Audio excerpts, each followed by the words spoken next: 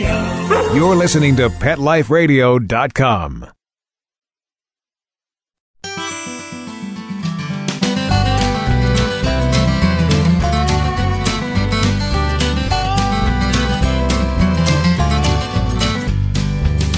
Wolf Hollow in Ipswich, Massachusetts was founded in 1988 by Paul and Joni Sofrin with a mission of preserving the wolf in the wild through education and exposure. Paul died a few years ago, but Joni and son Z have continued this critical work. Today on Pet Life Radio's On the Road with Mac and Molly, we'll hear from Joni about life at Wolf Hollow, where on this multi-acre site abutting marshland, visitors can meet the resident wolves at close hand and observe how a wolf pack functions. Wolves are extraordinarily social creatures, and as we'll learn in this program, their pack dynamics are fascinating.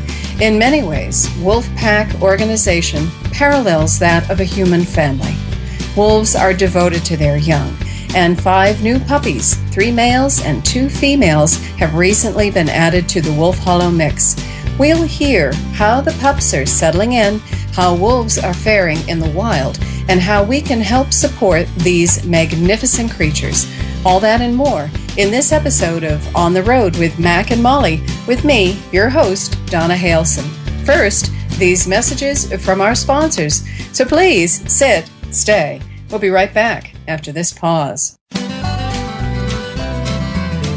Sit, stay. We'll be right back after a short pause. Buster, you're telling me my dog food products can't go on your shelves? That's right. Didn't pass one of my Petco certified nutrition checklists. Sorry, Wayne. Who made these checklists? Geniuses. Very smart guys. Well, it's good enough for most grocery stores. Do you see cheese puffs on my shelves? Mayonnaise? Soda pop? No. That's because I ain't running no grocery store, Wayne. Your pets will get better nutrition, I guarantee it. Petco, where the healthy pets go. Enter the code LUCKY10, LUCKY, the number 10, and get 10% off any order. No minimum at Petco.com.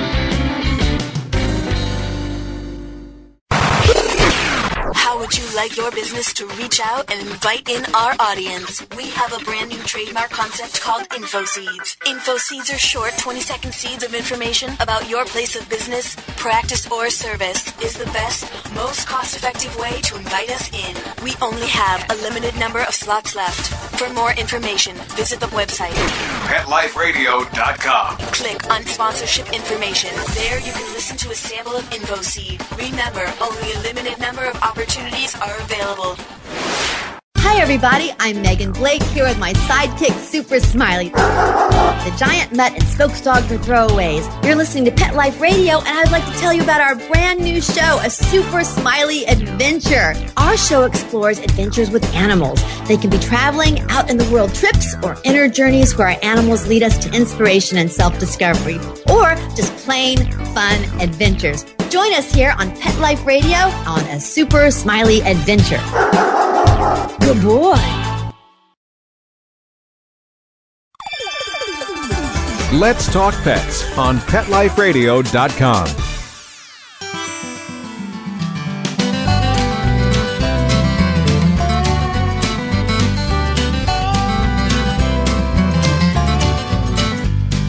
Welcome back. You're listening to Pet Life Radio's On the Road with Mac and Molly. This is your host, Donna Halson, and today we have the pleasure of chatting with Joni Sofrin of Wolf Hollow in Ipswich, Massachusetts. Well, Joni, welcome.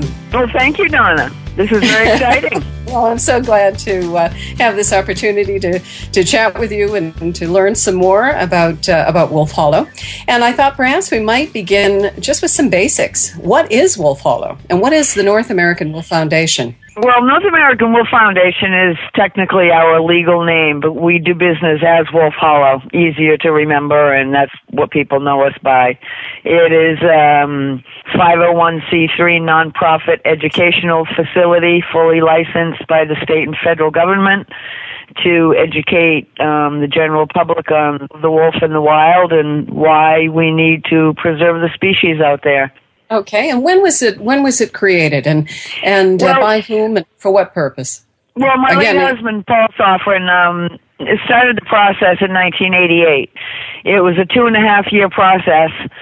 getting licensed because of the long licensing procedures that had to be dealt with, and also the facility had to be built and inspected and approved by the USDA before any of the wolves could be brought here. So that did take 2.5 years. So we actually opened to the public in September of 1990.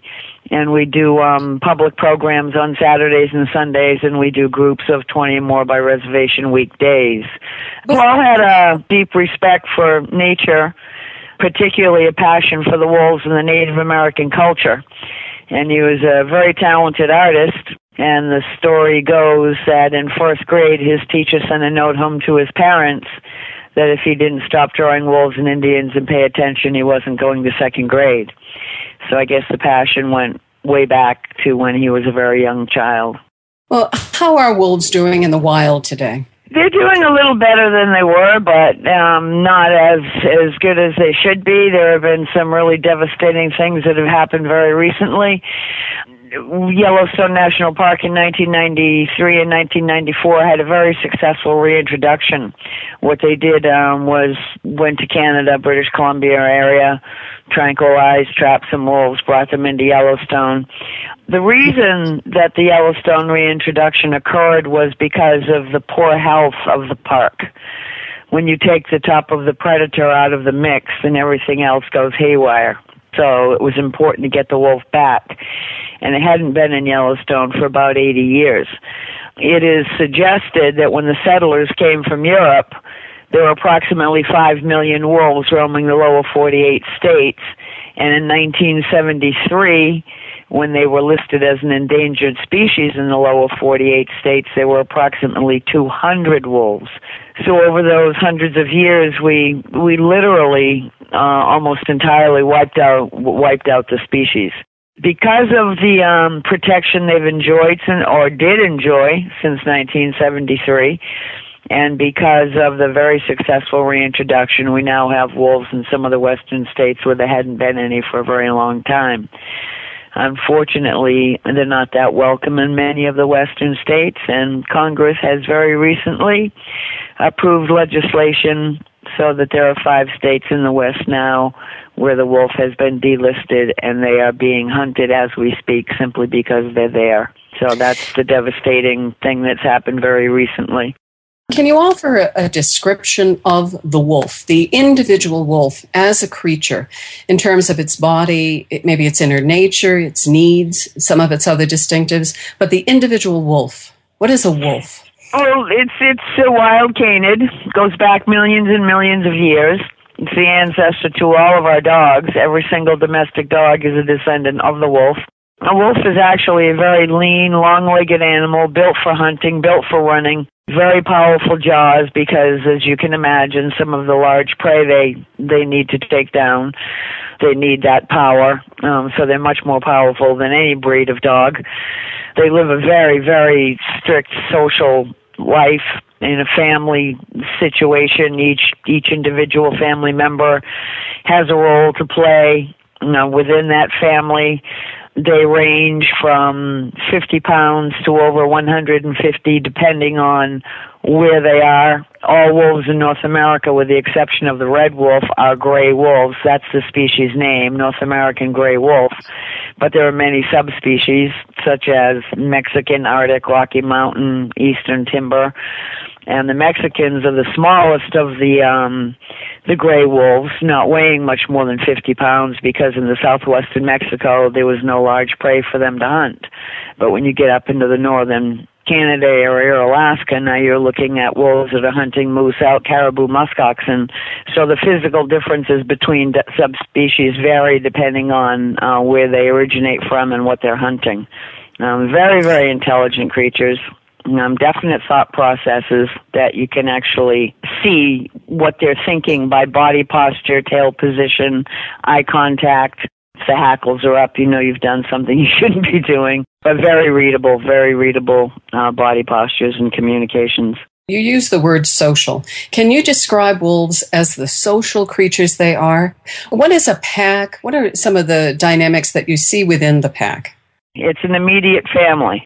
And the alpha pair, the alpha male and alpha female, are the only unrelated by blood members of that family, and they are the breeders.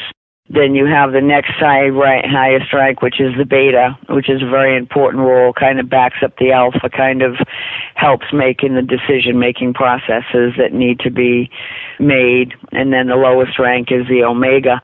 Within the family, there are typically more than 3 wolves, but only 3 have that specific wolf name. They hunt as a pack. Obviously, it's a lot easier to take down a large prey animal when you have the whole family involved, and it feeds the family for longer if they're going after larger prey. The rules, the laws of the pack are very, very strict. Only the alphas mate. Any wolf who wants to become a leader or a breeder must leave the pack. They reach sexual maturity at 22 months, so usually by 2 years old, if a wolf is very self-confident, willing to accept responsibility, doesn't want to be told what to do and just do family chores for the rest of its life, then that's going to be the disperser who's going to go off and find a mate from another pack and start their own family. And that's incredibly important because that's what prevents inbreeding within the pack, which typically does not happen.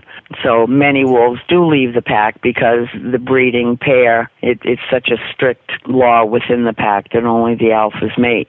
How do they establish that rank order? When do you begin to see? It is based mostly on personality more than anything else. Just as in people, you have very shy people, you can have very shy wolves. Very self-confident people, very self-confident wolves.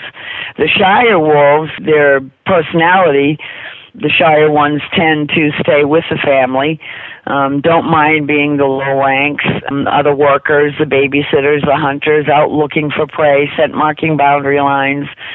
So it's entirely personality that determines what the rank order is. So if you have a very determined wolf that, is a member of the family, they have to leave to become their oon boss. When do you begin to see that wrangling for position within the pack? It's really funny because we have 5 8-week-old puppies, and they started this at like 2.5, 3 weeks old when they barely had their legs under them. They were still a little wobbly even walking, but just the little physical interactions. You might see it as a plaything. But while they're having these physical interactions amongst themselves, they're seeing who's going to back down first, who's not going to back down. Now at 8 weeks old, they're showing teeth, they're raising hackles, raising tails amongst the 5 of them. So they're all vying to work out what the rank order is going to be amongst the 5 puppies that we have. So that's very obvious at a very young age. It's not obvious who is eventually going to be the more dominant, but the behaviors that lead to those decisions are very, very obvious at a very young age, weeks. Now, I wasn't certain, I don't know if you've said this, or you may have kind of been around this topic, but does one wolf attach to one other wolf, or does the dominant male mate with many females? How does that work? No, the dominant male mates with, the alpha male mates with the alpha female, and the others, it's just not allowed. I guess it's easiest to describe it as a human family. If you can picture a human family, you have mom and dad who are not related, and then you have your children. When your children no longer want to be told what to do because maybe they're older or have finished their education, ready to move on, if they don't want to live by mom and dad's rules, they leave. So another pair, another male and another female, really cannot attach themselves to each other within that family, because then you have the inbreeding, and that's why you have so many dispersers, because it isn't allowed. One of the most interesting winters we had, at one time we had 17 wolves on the property. And what was amazing for people to see was that during breeding season, the alpha pair were parallel walking side by side, sort of a courtship type behavior. And none of the other wolves, even though the males were fertile and the females were in heat, none of the other wolves made any attempt to mate, because it simply is not allowed within the family. Do they mate for life? Typically they do. There are those who say they absolutely do. Some say they don't. I use the word typically because as long as, they're both fine and, together, they stay together. It's not like they have a difference of opinion like humans, so let's just divorce. They don't live their life like that. If an alpha loses a mate, then there's a possibility that it would take a mate from another pack during the next breeding season. That would become the new alpha, and the pack would accept that because the remaining alpha chose it. But in most cases, they do stay together for their lives. Are there any other specifics, distinctives that you'd want to be certain to mention before we sort of leave the topic of the individual wolf or and I do, want in the second half of the show really be able to talk about some of the behaviors that you've seen at Wolf Hollow. Are there others kind of specifics in establishing our foundation on this topic that you'd want to be certain to share before we take a break? Well, I think the role of the wolf in the wild, if that's what we're going to continue with, is obviously something I want to get out there. The value of the wolf in the wild is how we say it here. They're a very valuable part of nature, the ecosystem, a healthy environment. So that's critical to understanding why we do what we do and why people, need to know what they do. Right. I think it's important to mention it before the break and to mention it after the break. Why don't we take a break? And when we return, we'll focus on the specifics of life at Wolf Hollow. We'll again talk about the importance of wolves in the wild. And please sit, stay. We'll be right back. Sit, stay. We'll be right back after a short pause. Love your pets but wish their medications were a lot less expensive? They are at 1-800-PET-MEDS. You'll not only save on flea and heartworm medications, but on prescriptions for arthritis, incontinence, thyroid, and more. And you get fast service, free shipping, and a 100% satisfaction guarantee. Plus, our licensed pharmacists ensure accuracy, monitor drug interaction, and more. See why over 5 million people have trusted their pet's health to 1-800-PET-MEDS, America's largest pet pharmacy. Call now or order online. Go to 1-800-PetMeds.com/ROAD, ROAD, to get 10% off any order and free shipping on orders of $39 or more at PetMeds.com. How would you like your business to reach out and invite in our audience? We have a brand new trademark concept called InfoSeeds. InfoSeeds are short 20-second seeds of information about your place of business, practice, or service. We only have a limited number of slots left. For more information, visit PetLifeRadio.com. Click on sponsorship information. There you can listen to a sample of InfoSeed or email us at PetLifeRadio.com. Remember, only a limited number of opportunities are available. Hello! I'm Deborah Wolf, and I'm inviting you to my animal party on Pet Life Radio. My pet experts will be coming to the party to answer your pet questions, and they'll also be sharing their favorite stories and messages with us, but I'll be asking them some tough questions. We'll get their opinions on the hot-button topics like the pit bull ban, pet food, vaccines, religion, politics, and animals, cat tick clawing, and the latest news. Whatever's turning the animal world on its head, we'll be talking about at the animal party. This party's got bite. Every week on demand, only on PetLifeRadio.com. Let's talk pets. Let's talk pets On Pet Life Radio. Pet Life Radio. PetLifeRadio.com.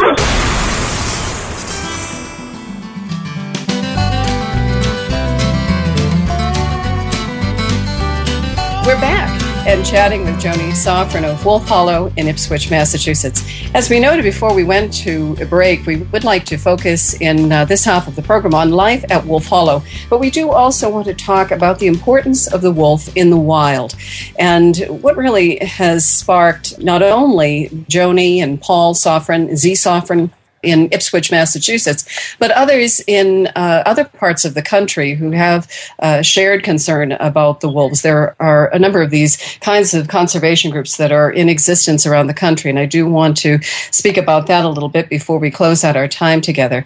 But before we get to that, maybe we could, in this section, talk a bit about the wolves who live at Wolf Hollow.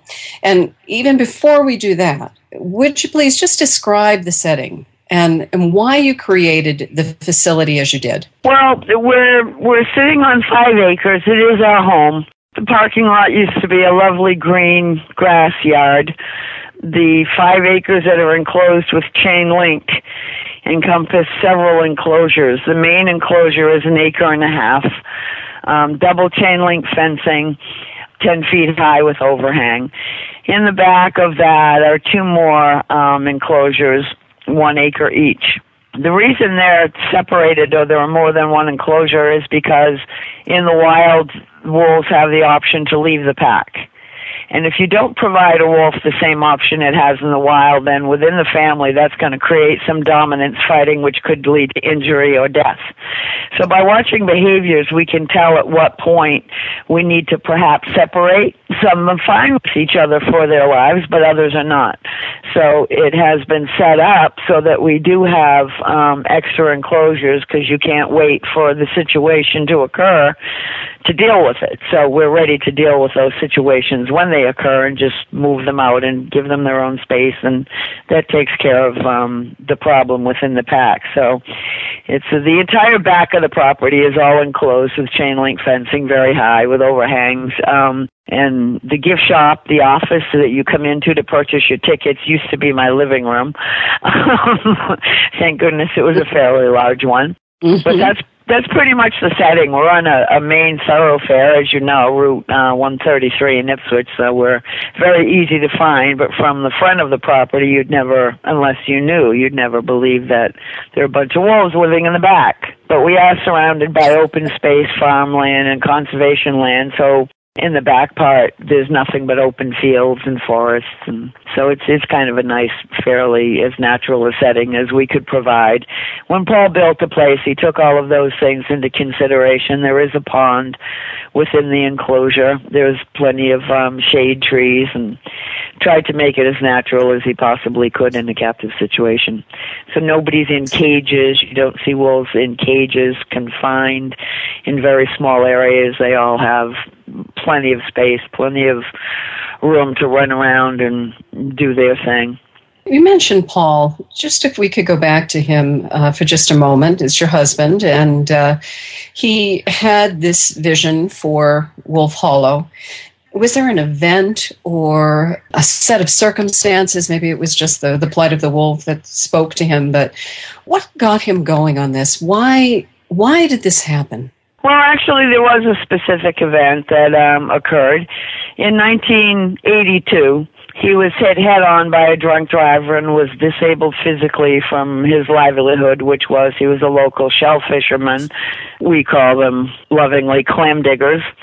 And because he had to have his hip replaced and had some other major injuries from the accident, he was no longer able to do that. While he was recuperating from the accident and the surgeries, he went back to Montserrat College of Art, which he had attended many, many years ago, just taking some painting classes.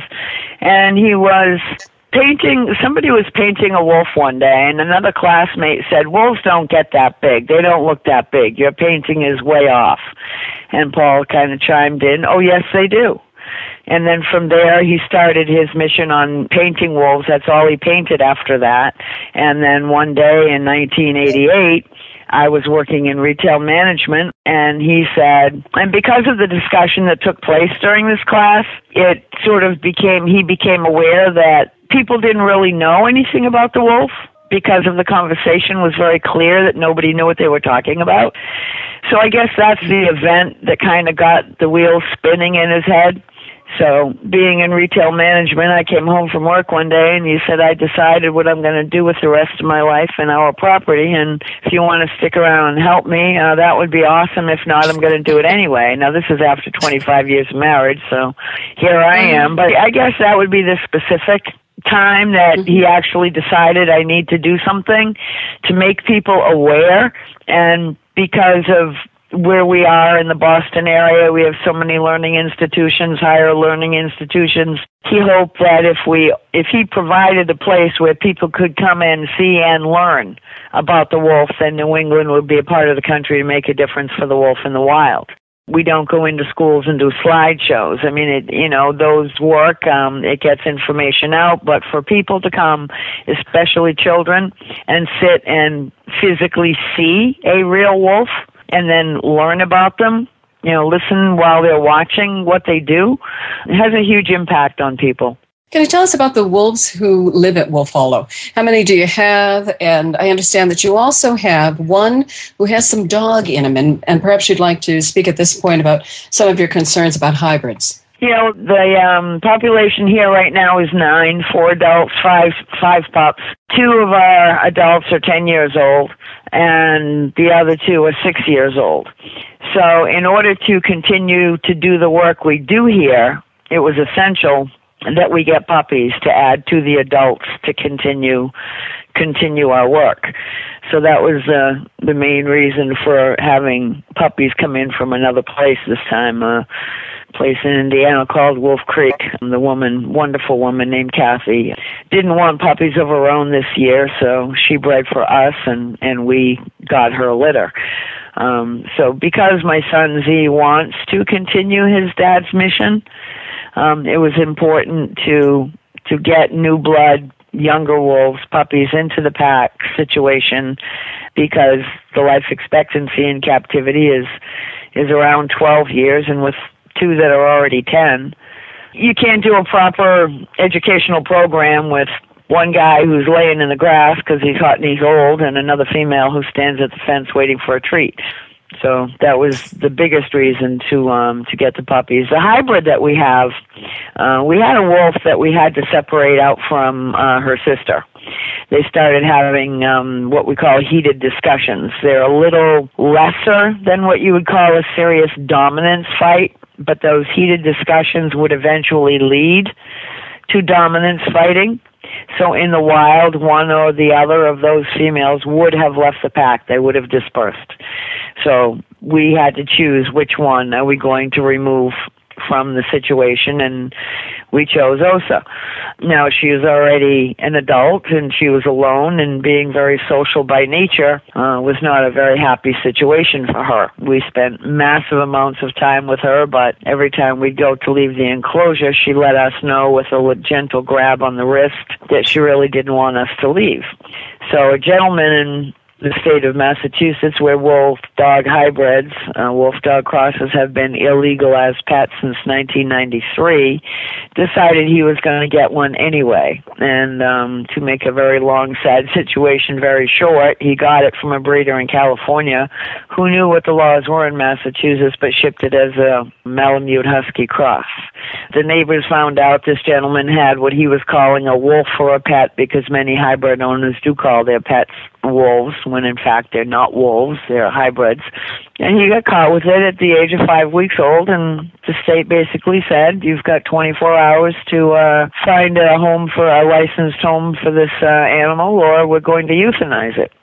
And we've had thousands upon thousands upon thousands of phone calls from hybrid owners over the 20-plus years we've been doing our work here, who got hybrids as pets, and at a certain age, 2.5, 3 years old, it no longer works because they're intellectually mature, they're part wild animal, and they're very difficult to manage. And 90% of them are put to sleep by the time they're 2.5 years old. So we have said no to thousands of people, but then I thought, Osa, wouldn't it be nice for her to have a puppy to raise, someone to hang out with later as he got older? So we agreed to take this animal, who is very high percentage wolf with just a little bit of German Shepherd in him. It's worked out wonderfully. They are great companions, but because he is not pure like the others on the property, he has been neutered so that there will be no puppies, hybrid puppies born here. And it's not something that would happen naturally. It's what people do to make money, which is very sad, because the animal pays the price, usually by euthanasia, because people think it's cool to have a wolf dog as a pet, when most people don't know what they're getting themselves into. I don't say all people. Some people do very well with them, most do not. Well, could you share maybe a little bit about your own and your staff's interactions with the wolves, how you have to conduct yourselves to be present with them? Well, it starts when they're babies. The volunteers we have now have all been involved in the bonding process with the 5 new pups. Wolves are born afraid of people. This is an instinctive thing, a genetic thing that's occurred over the last 450 years. The Native American people didn't kill wolves, so the fear that wolves have of people is from that period forward, when the settlers came and the attempt to wipe them out. So being that they are born afraid of people, to have a captive situation and be able to properly take care of them, not just interact, mingle, but veterinary care, there have to be bonds of trust. The only way you can create those bonds of trust is you take puppies from the den before their eyes open, which is 10 to 11 days old. They come into the house with us until they're 5 weeks old. We bottle feed them. We sleep with them. Whenever they're awake, we're with them. So that's the imprinting process. They imprint on us before they actually imprint on the adult wolves. At 5 weeks old, they go outside into a holding pen where ours are right now, and being 8 weeks old, in another 4 weeks, we will let them join the two adults in the main enclosure. But being part of this bonding process is critical to be able to go in and be accepted by them, but you also have to know your place in the pack. You can't be a high rank in a wolf pack if you're not a wolf. So we all exhibit submissive behavior. For example, we enter the enclosure, usually a high rank. Certainly many times the alpha will jump up on your shoulders, and it's right in your face.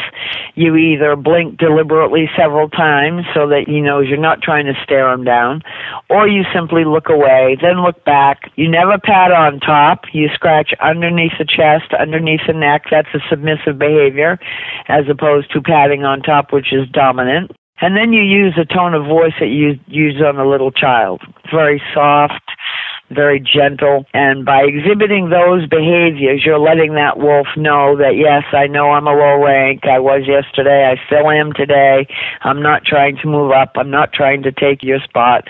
So as long as we exhibit all the proper behaviors, then there's a lot of rewards. Just being accepted as one of them, they'll roll over for belly scratches, they'll get in your face and give you kisses, but the initial entry into the enclosure is where you have to let them know that I know I'm a low rank and I promise I'll behave like one. And there are some wolves that some of our volunteers cannot go in with because they weren't a part of the bonding process. Some we have brought in with adults that they didn't help raise, and some have worked out very well and some have not worked out at all. And when the wolf senses something about a person they don't like, it's very clear, and we would never make a second attempt of having that person go in with the adults. Right. Now, you open Wolf Hollow to the public. About how many visitors do you now average a year? I'd say between 30 and 40,000 a year now, which is much lower than it used to be, primarily because of the budget cuts in education. A lot of the schools who used to come on field trips, which is what we do during the week, no longer have field trips because of budget cuts.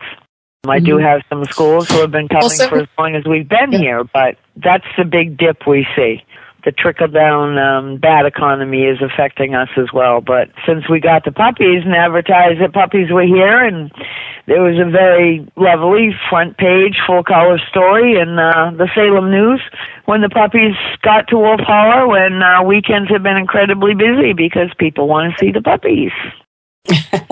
Well, how close do visitors get to the wolves? We have a very large deck that seats approximately 150 people. If you're sitting in the bottom row, the front row of that deck, it's kind of a stadium type thing. If you're sitting in the first row, you're separated from the wolves by double chain link fencing 10 feet high, and you're probably 5 feet away, 4 feet away, if you're standing at the fence. It's up close and personal. Is there a typical day there? And just one question I did want to ask too is, why do you ask the folks to howl with the wolves? Why do we? Well, they love it. I mean, it's communicating. It's, I howled with the wolves. I communicated with this creature using its language. And people really look forward to that. When they ask what happens when we come, and I say you sit through about a 1 hour program and learn what the wolf is, what it isn't, what it does, what it doesn't do, and why it's important in the wild, and then you get to howl with them. Oh, we really do? I said, absolutely, it's a must. You can't leave without howling. Do folks know what they're communicating in that howl?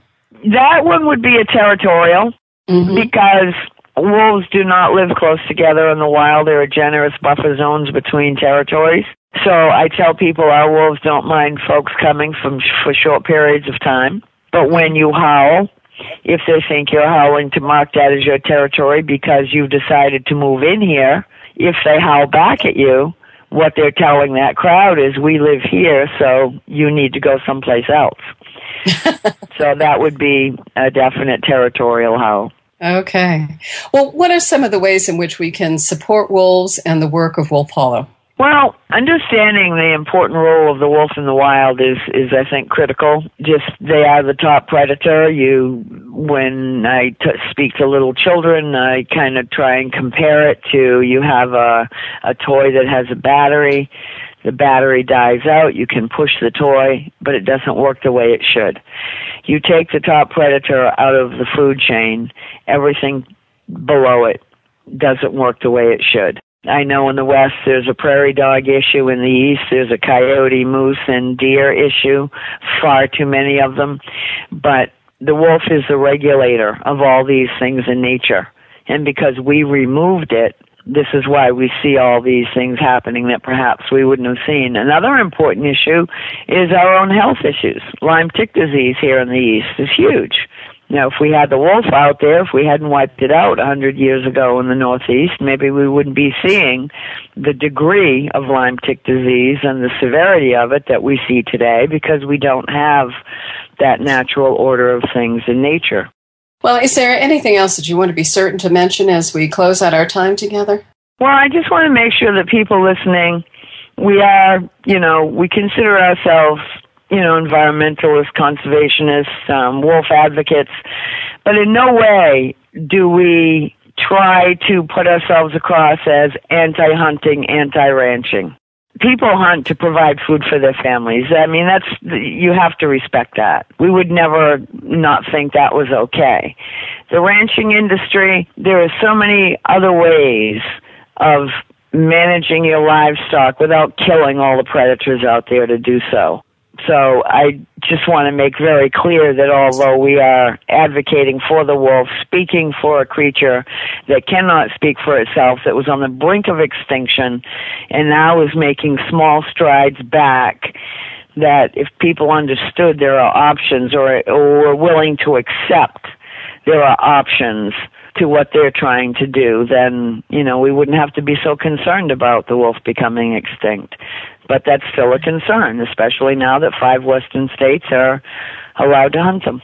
I know over the years, Joni, I have been so grateful for the passion and the commitment that you've had to protecting the wolves, building the wolves back up in the wild, and I want to express my personal gratitude for that. And gratitude just for you being with us here today. And also just want to thank all those who are listening. And just hope that what they have heard today will maybe, spark in them a greater concern as well for the wolves that you cherish so dearly. Well, I would like to thank all of your listeners as well. And if even 1 or 2 people, who never really gave the wolf a thought, might go and get a book, might learn a little more about them and have a much better understanding of why we try to do what we do here. And having the opportunity through your program to do that, we are indeed very grateful, and I do thank you very much for having us on. I would like to, before we absolutely close out, is remind you that your husband was one of those who came to a howl night and had a very large time howling and embarrassed your daughter to the degree that she wouldn't even walk out of the property with him. So I'll never forget that. I'm horrified. Yeah, well, a whole lot more accepting of that. She's She's not quite so concerned about such things these days. No, I'm sure she's not. But that's one of my fond memories for when you guys are in the East. And I admire you for what you're doing. I admire you for being on the road and this adventure you're both on and sharing it with the world, what you're seeing. I follow you on Facebook, and it's like I'm traveling with you. I'm seeing things and learning things through your travels that I wouldn't have had the opportunity to know. And through your show, maybe somebody else will, have an opportunity to maybe go say, gee, maybe I'll go read some books about wolves and find out what this woman's talking about. Make a visit also to Wolf Hollow in Ipswich, Massachusetts. And if you have any of the folks listening today have any questions or comments about today's show, I would just invite you to email me at the address that you'll find in my On the Road blog on Pet Life Radio. And as always, I hope you'll join us next time as we head out on the road with Mac and Molly. Let's Talk Pets, every week on demand, only on PetLifeRadio.com.